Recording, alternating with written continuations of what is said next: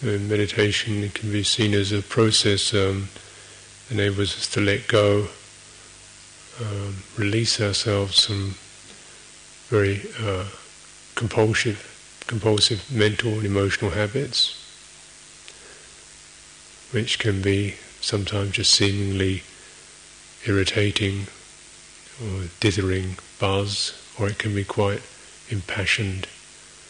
And it's sometimes when we really start to restrain the mind, we recognize how compulsive and these habits are, the outgoing, the adding, the proliferating, the scattering, the wondering, the worrying, the remembering, the resenting, and this psychologically, emotionally charged stuff.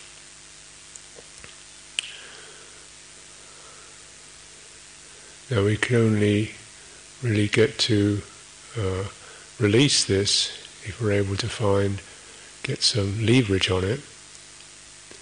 So the quality of firmness and concentration that's required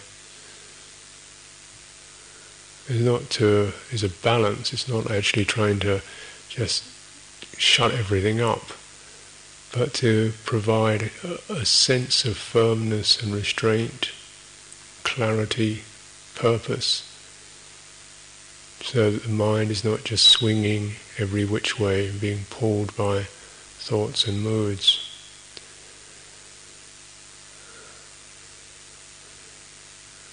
This firmness is represented and supported by the bodily posture,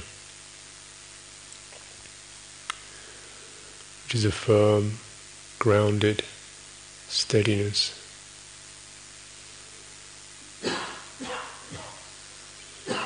And if you can, as you develop this, you can just keep referring to that firm, grounded steadiness. It acts rather like a keynote.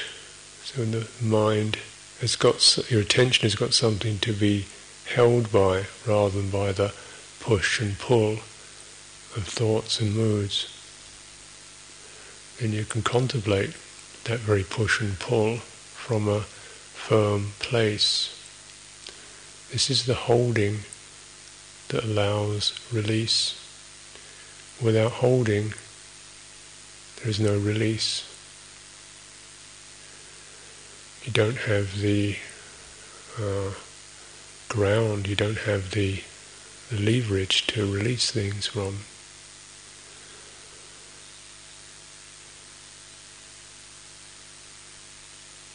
So sometimes meditation is just a matter of sitting firmly,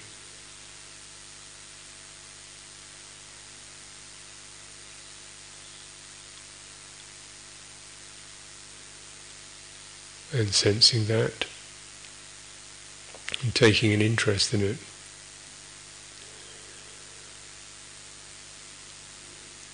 The sense of taking an interest in it is really crucial. It doesn't happen, though the body can be there. You have to be interested in it. You have to make it important, more important than the topics and the thoughts and the future and the past. This is a keynote of meditation. Can we be really interested in firm presence, which is simple,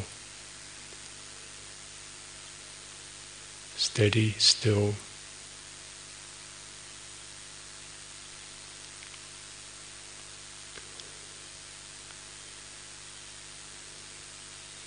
You take in the sitting posture,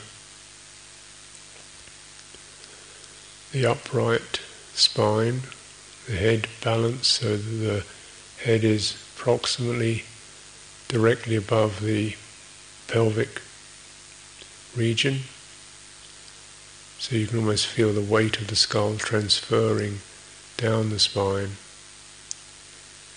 to the spinal root, so the neck can be free. You don't have the neck muscles binding, and you can begin to release and relax some of the stress that the body goes through being unbalanced.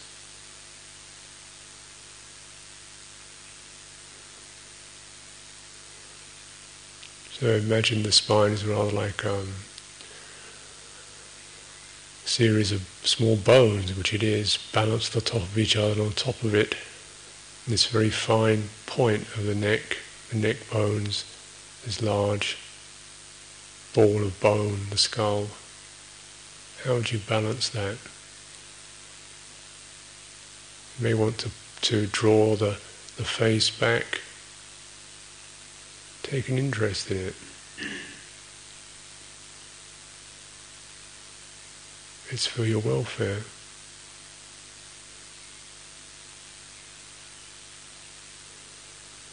If you can relax the neck, the sides of the neck, you can send that message down the arms and the chest.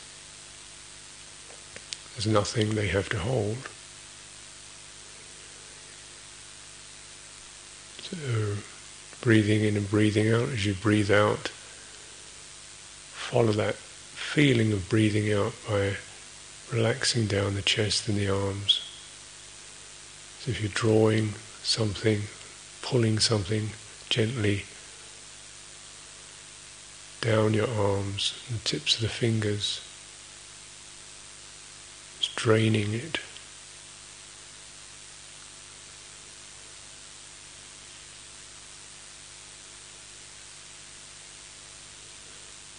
Make the posture firm by experimenting with the pressing down into the ground, through the pelvis, through the buttocks. Just the gentle pressure that gives you a sense of the spine being lifted through that pressure.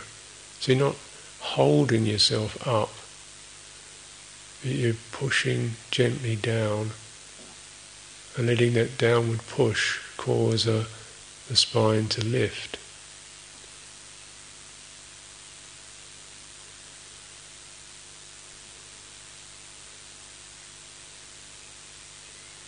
So relaxing the upper body, pushing down, and you get this natural effect of the spine being lifted, the upper body being lifted. So the upper body has to be light enough, loose enough to allow that. And just gently pushing down draws your energy down into the lower body, where you feel more grounded, earthed.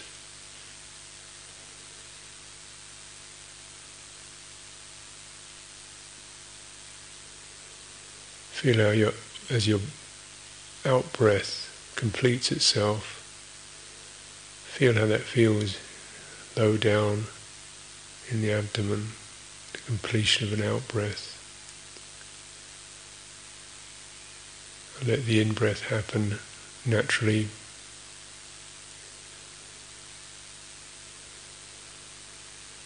In due time. So our effort actually is like a earthing, breathing out, going down.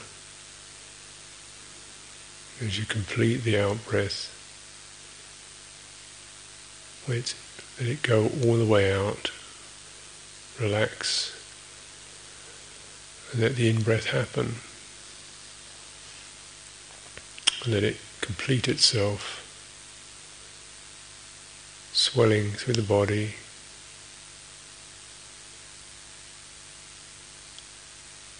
till it turns into an out-breath.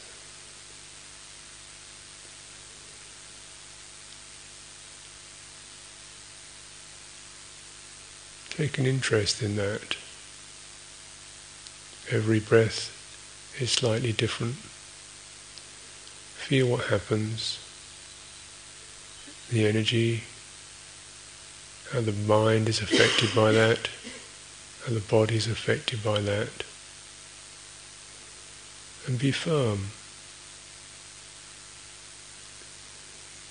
Be firm in your attitude.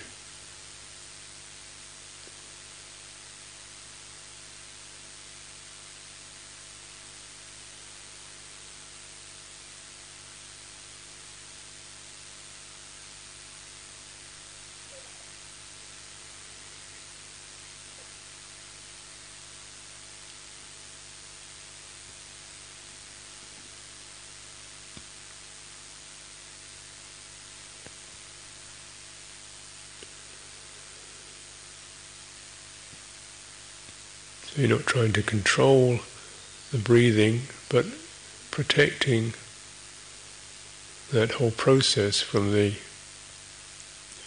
confusions and agitations of thought.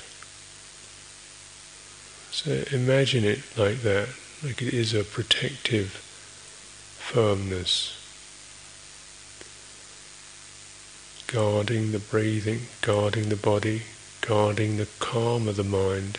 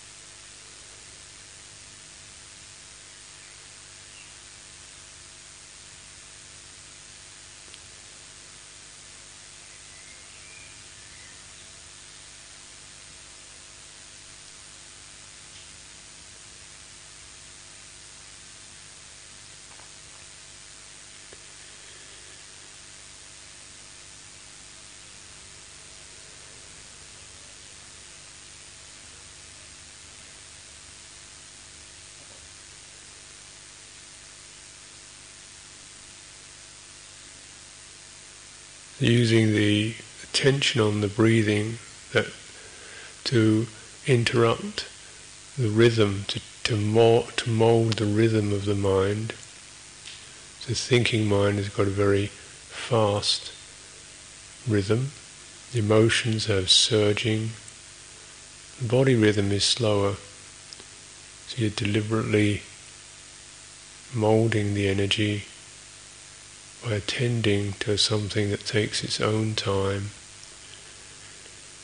is not going my way, is not solving anything, is not finding anything, is just breathing out, releasing, letting in-breath happen, and being receptive enough to follow the whole process of that.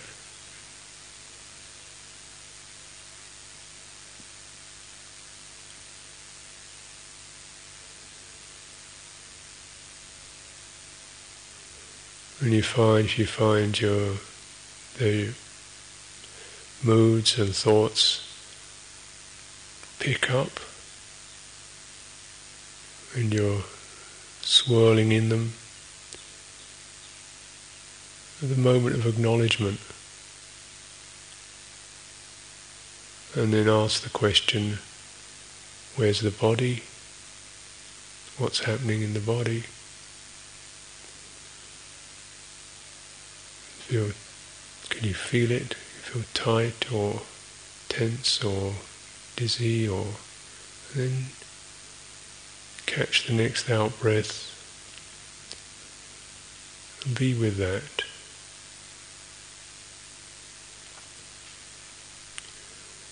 Until it completes, and that few seconds of just being with something that's simple and natural,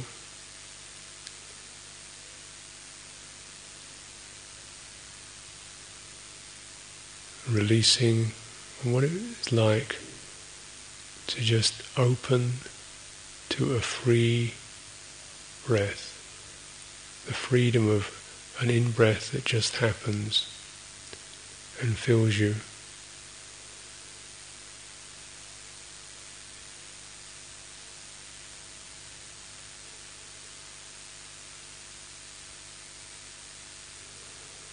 What it feels like to have an energy that picks you up without you having to believe something, do something, get something going. Just to feel that gentle fullness that occurs with each in-breath. How your body swells with it, how your skin tingles with it.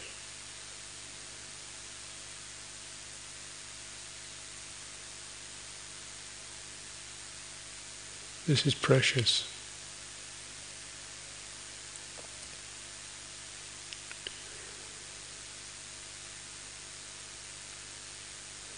This is our companion for life.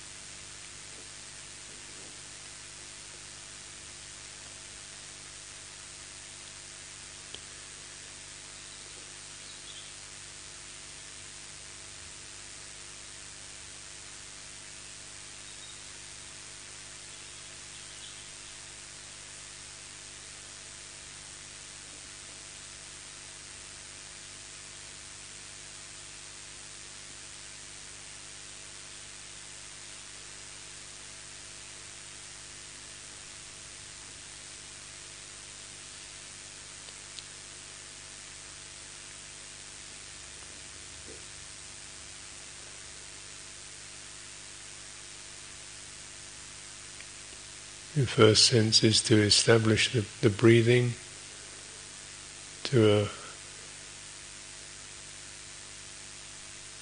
balance the body around the breathing, so the breathing is not cramped, restricted. The upper body is open and loose, so the breathing can swell. You get the uplift from that.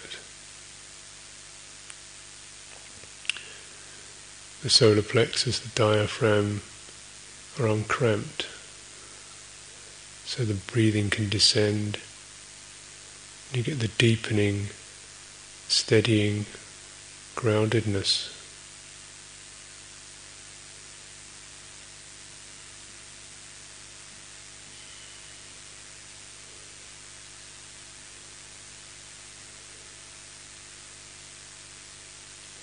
Try to relax and attune your muscles and body structure around this breathing, where you need to lengthen, where you need to relax.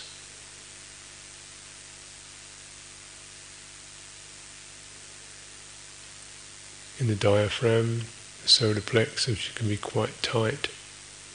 You might find particular points of pressure, of restriction.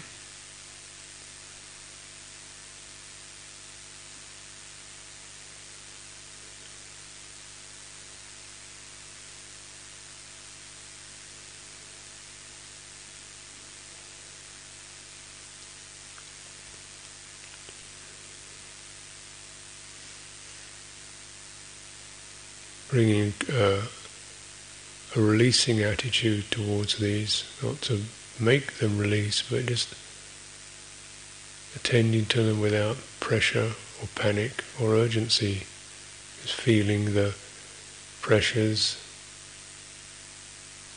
and how the breath moves into that. Is there anywhere where one can let go?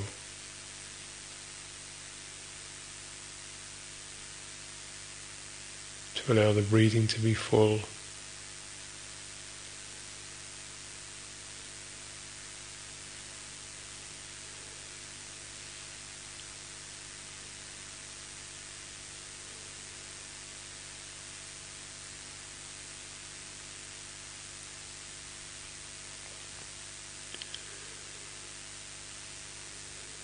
To the degree to which the breathing feels full and complete, receiving that, just picking that up, attending to that, letting your heart, your emotional state rest in that, trusting it.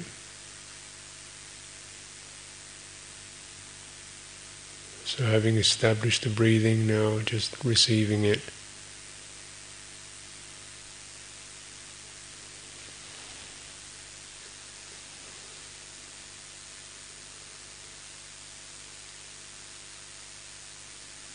Being calmed by that.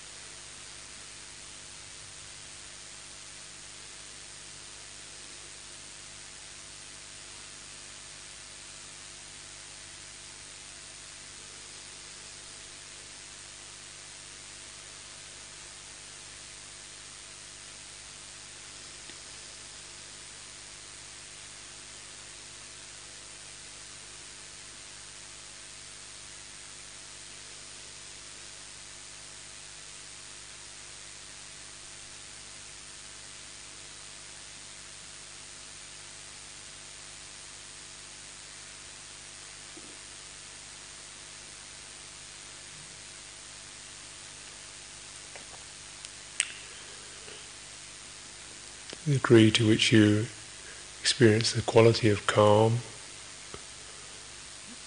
being held, being received, letting yourself feel that, how when the breathing just flows through,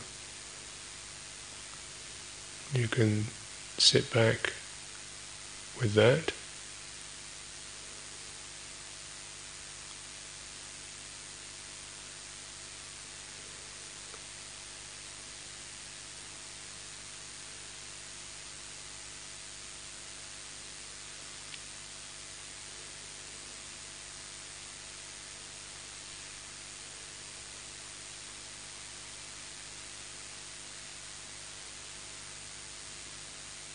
How much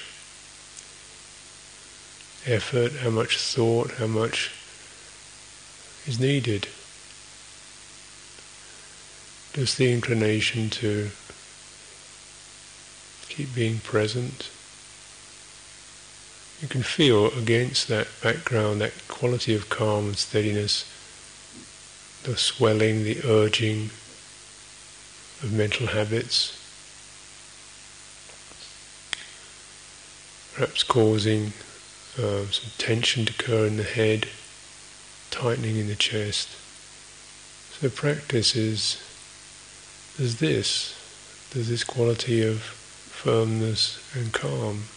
Isn't this more useful, more rewarding? Is it possible to put aside those compulsions,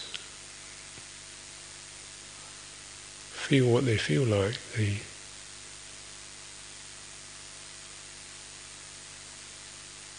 stress of them? You have a choice.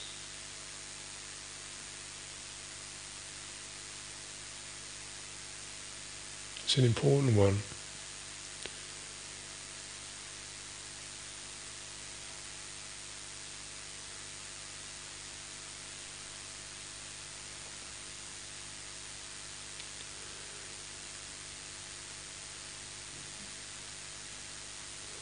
And during this time of meditation, just experiment what's it like to choose the path of letting go, of being held and letting go. It's during this period of time. Give it a test.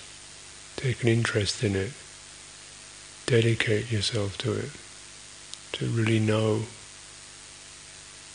what this is like.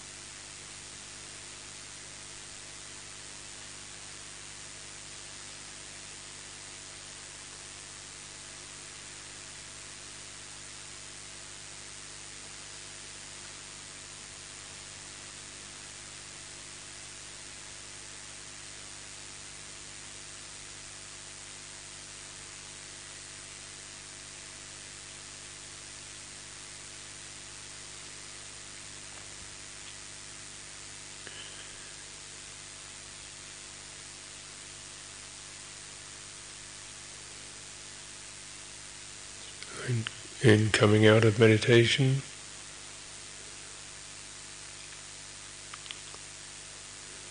remember to keep the sense of that firmness, the inner collection.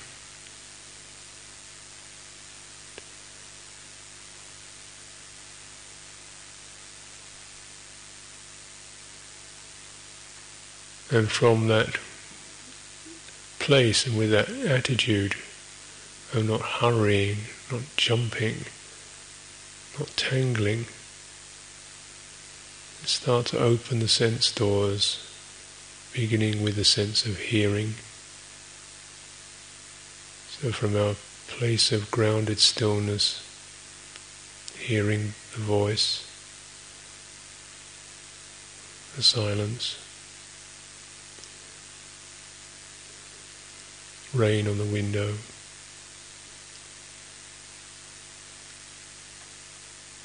and just letting that hearingness just brushing, touching the stillness.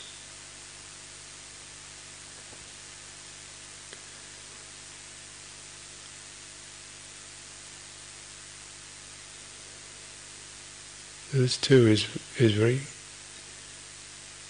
useful to cultivate. Not that you're not hearing, but just that.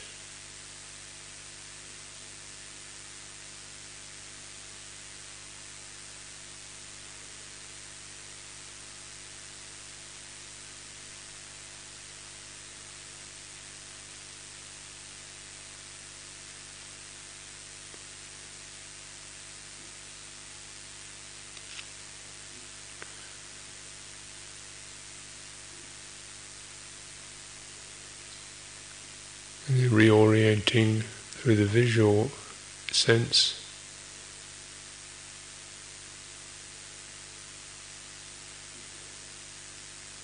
allowing the light to enter one's awareness and shapes and patterns.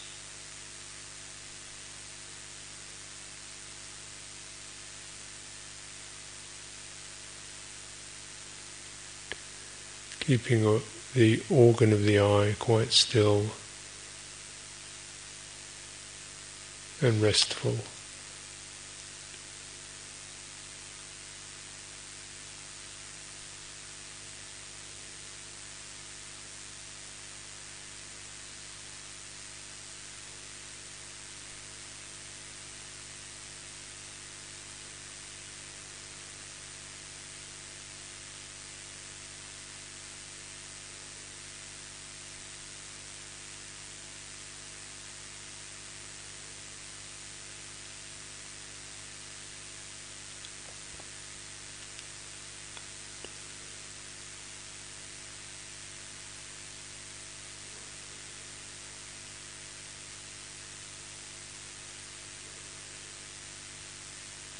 The movement of the thinking mind. Feel a few of those come up, thoughts.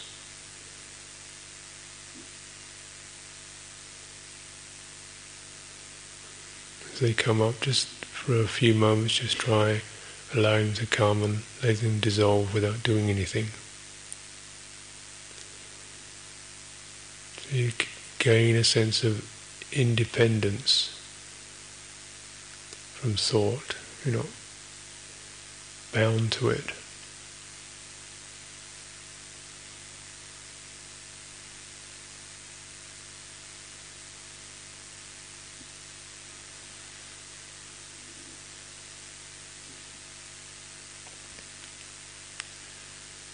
And frame your awareness around the skillful thought. May I be well.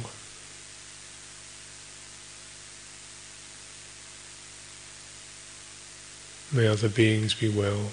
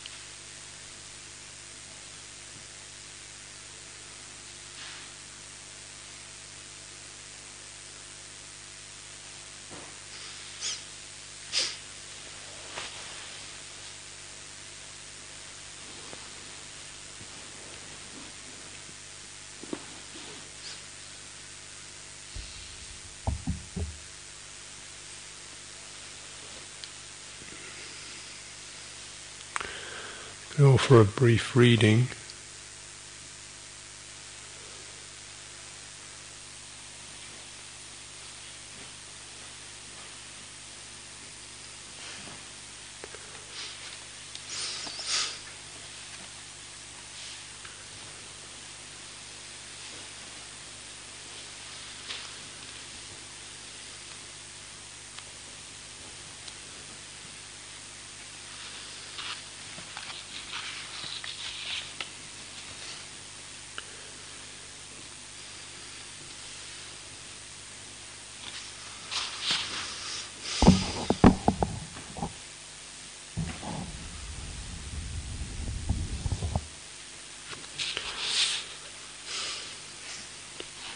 This may help with some of the practices or some of the experience we have in our daily life. It's called widening the circle of compassion by Tibetan teacher Pema Chodron.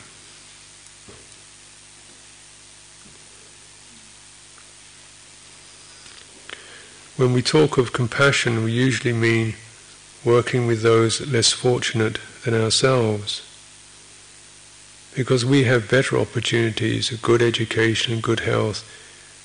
We should be compassionate towards those poor people who don't have any of that. However, in working with the teachings on how to awaken compassion and in trying to help others, we might come to realize that compassionate action involves working with ourselves as much as working with others. Compassionate action is a practice, one of the most advanced. There's nothing more advanced than relating with others. There's nothing more advanced than communication, compassionate communication. To relate with others compassionately is a challenge. Really communicating to the heart and being there for someone else, our child, spouse, parent, client, patient, or the homeless woman on the street, means not shutting down on that person, which means first of all not shutting down on ourselves. This means allowing ourselves to feel what we feel and not pushing it away. It means accepting every aspect of ourselves, even the parts we don't like. To do this requires openness, which in Buddhism is sometimes called emptiness, not fixating or holding on to anything. Only in an open, non-judgmental space can we acknowledge what we are feeling. Only in an open space where we're not all caught up in our own version of reality can we see and hear and feel who others really are, which allows us to be with them and communicate with them properly. Recently I was talking with an old man who has been living on the streets for the last 4 years. Nobody ever looks at him. No one ever talks to him. Maybe somebody gives him a little money, but nobody ever looks in his face and asks him how he's doing. The feeling that he doesn't exist for other people, the sense of loneliness and isolation is intense. He reminded me that the essence of compassionate speech or compassionate action is to be there for people without pulling back in horror or fear or anger. Being compassionate is a pretty tall order. All of us are in relationships every day of our lives, but particularly if we are people who want to help others, people with cancer, people with AIDS, abused women or children, abused animals, anyone who's hurting, something we soon notice is that the person we set out to help may trigger unresolved issues in us. Even though we want to help, maybe we do help for a few days or a month or two, sooner or later someone walks through that door and pushes all our buttons. We find ourselves hating those people or scared of them, or feeling like we just can't handle them. This is true always if we are sincere about wanting to benefit others. Sooner or later, all our own unresolved issues will come up. We'll be confronted with ourselves. Roshi Bernard Glassman is a Zen teacher who runs a project for the homeless in Yonkers, New York. Last time I heard him speak, he said something that struck me. He said he doesn't really do this work to help others. He does it because he feels that moving into the areas of society that he had rejected is the same as working with the parts of himself that he had rejected. Although this is ordinary Buddhist teaching, it's difficult to live it. It's even difficult to hear that what we reject out there is what we reject in ourselves, and what we reject in ourselves is what we're going to reject out there. But that, in a nutshell, is how it works.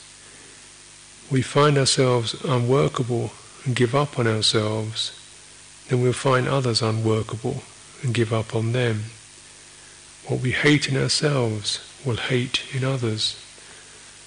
To the degree that we have compassion for ourselves, we will also have compassion for others. Having compassion starts and ends with having compassion for all those unwanted parts of ourselves, all those imperfections that we don't even want to look at. Compassion isn't some kind of self-improvement project or ideal that we're trying to live up to. There's a slogan in the Mahayana teachings that says, "Drive all blames into oneself." The essence of this slogan is, when it hurts so bad, it's because I'm hanging on so tight. It's not saying that we should beat ourselves up. It's not advocating martyrdom. What it implies is that pain comes from holding so tightly to having it our own way, and that one of the main exits we take when we find ourselves uncomfortable, when we find ourselves in an unwanted situation or an unwanted place, is to blame. We habitually erect a barrier called blame that keeps us from communicating genuinely with others. And we fortify it with our concepts of who's right and who's wrong. We do that with the people who are closest to us, and we do it with political systems, with all kinds of things that we don't like about our associates or our society. It's a very common, ancient, well-perfected device for trying to feel better. Blame others. Blaming is a way to protect our hearts, to try to protect what is soft and open and tender in ourselves. Rather than own that pain, we scramble to find some comfortable ground. This slogan is a helpful and interesting suggestion that we could begin to shift that deep-seated, ancient, habitual tendency to hang on to having everything on our own terms. The way to start would be, first, when we feel the tendency to blame, to try to get in touch with what it feels like to be holding on to ourselves so tightly. What does it feel like to blame? How does it feel to reject? What does it feel like to hate? What does it feel like to be righteously indignant? In each of us there's a lot of softness, a lot of heart. Touching that soft spot has to be the starting place. This is what compassion is all about. When we stop blaming long enough to give ourselves an open space in which to feel our soft spot, it's as if we're reaching down to touch a large wound that lies right underneath the protective shell that blaming builds. Buddhist words such as compassion and emptiness don't mean much until we start cultivating our innate ability simply to be there with pain, with an open heart, and the willingness to not to instantly try to get ground under our feet. For instance, if what we're feeling is rage, we usually assume that there are only two ways to relate to it. One is to blame others. Lay it all on somebody else. Drive all blames into everyone else. The other alternative is to feel guilty about our rage and blame ourselves. Blame is a way in which we solidify ourselves. Not only do we point the finger when something is wrong, but we also want to make things right. In any relationship that we stick with, be it marriage, parenthood, employment, a spiritual community or whatever, we may also find that we want to make it righter than it is, because we're a little nervous. Maybe it isn't exactly living up to our standards, so we justify it and try to make it extremely right. We tell everybody that our husband or wife or child or teacher or support group is doing some sort of peculiar antisocial thing for good spiritual reasons. Or we come up with some dogmatic belief and hold on to it with a vengeance, again to solidify our ground. We have some sense that we have to make things right according to our standards. If we just can't stick with the situation any longer, then it goes over the edge and we make it wrong, because we think that's our only alternative. Something's right or something's wrong. We start with ourselves, we make ourselves right or we make ourselves wrong. Every day, every week, every month and year of our lives. We feel that we have to be right so that we can feel good. We don't want to be wrong because then we'll feel bad. But we could be more compassionate towards all these parts of ourselves. When we feel right, we can look at that. Feeling right can feel good. We can be completely sure of how right we are and have a lot of people agreeing with us about how right we are. But suppose someone does not agree with us, then what happens? We find ourselves getting angry and aggressive. If we look into the very moment of anger or aggression, we might see that this is what wars are made of. This is what race riots are made of, feeling that we can have to be right, being thrown off and righteously indignant when someone disagrees with us. On the other hand, when we find ourselves feeling wrong, convinced that we're wrong, getting solid about being wrong, we could also look at that. The whole right and wrong business closes us down and makes our world smaller. Wanting situations and relationships to be solid, permanent and graspable obscures the pith of the matter, which is that things are fundamentally groundless.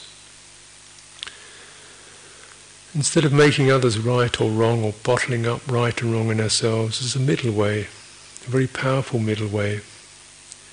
We could see it as sitting on the razor's edge, not falling off to the right or the left. This middle way involves not hanging on to our aversion so tightly. It involves keeping our hearts and minds open long enough to entertain the idea that when we make things wrong, we do it out of a desire to attain some kind of ground or security. Equally, when we make things right, we're still trying to attain some kind of ground or security. Could our minds and our hearts be big enough just to hang out in that space where we're not entirely certain about who's right and who's wrong? Could we have no agenda when we walk into a room with another person, not know what to say, not make that person wrong or right? Could we see, hear, feel other people as they really are? It is powerful to practice this way because we'll find ourselves continually rushing around trying to feel secure again, to make ourselves or them either right or wrong. But true communication can happen only in that open space. Whether it's ourselves, our lovers, bosses, children, local Scrooge, or the political situation, it's more daring and real not to shut anyone out of our hearts and not to make the other into an enemy. If we begin to live like this, we'll find that we actually can't make things completely right or completely wrong anymore, because things are a lot more slippery and playful than that. Everything is ambiguous. Everything is always shifting and changing, and there are as many different takes on any given situation as there are people involved. Trying to find absolute rights and wrongs is a trick we play on ourselves to feel secure and comfortable. This leads to a bigger underlying issue for all of us. How are we ever going to change anything? How is there going to be less aggression in the universe rather than more? We can then bring it down to a more personal level. How do I learn to communicate with somebody who is hurting me, or someone who is hurting a lot of people? How do I speak to someone so that some change actually occurs? How do I communicate so that the space opens up and both of us begin to touch into some kind of basic intelligence that we all share? In a potentially violent encounter, how do I communicate so that neither of us becomes increasingly furious and aggressive? How do I communicate to the heart so that the stuck situation can ventilate?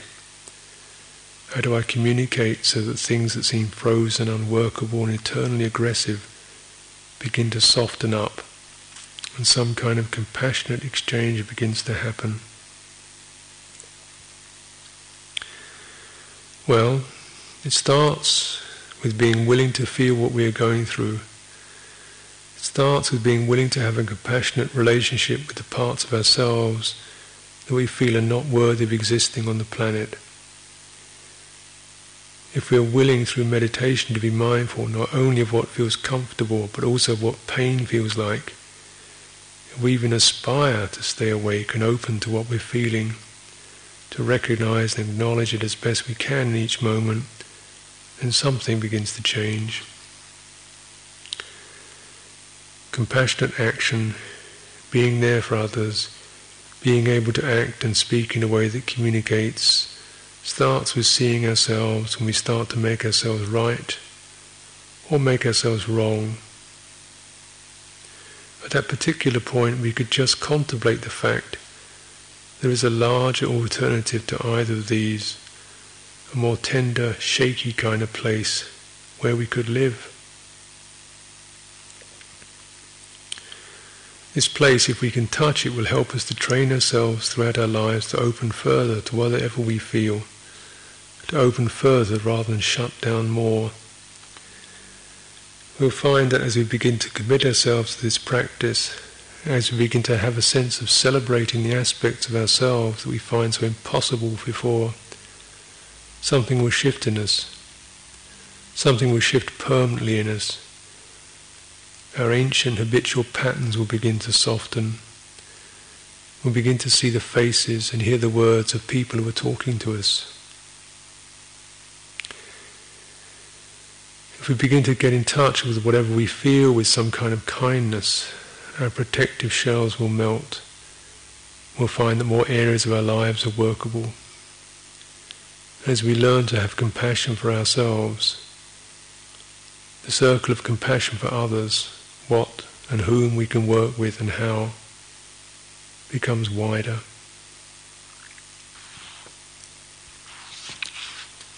Anyone?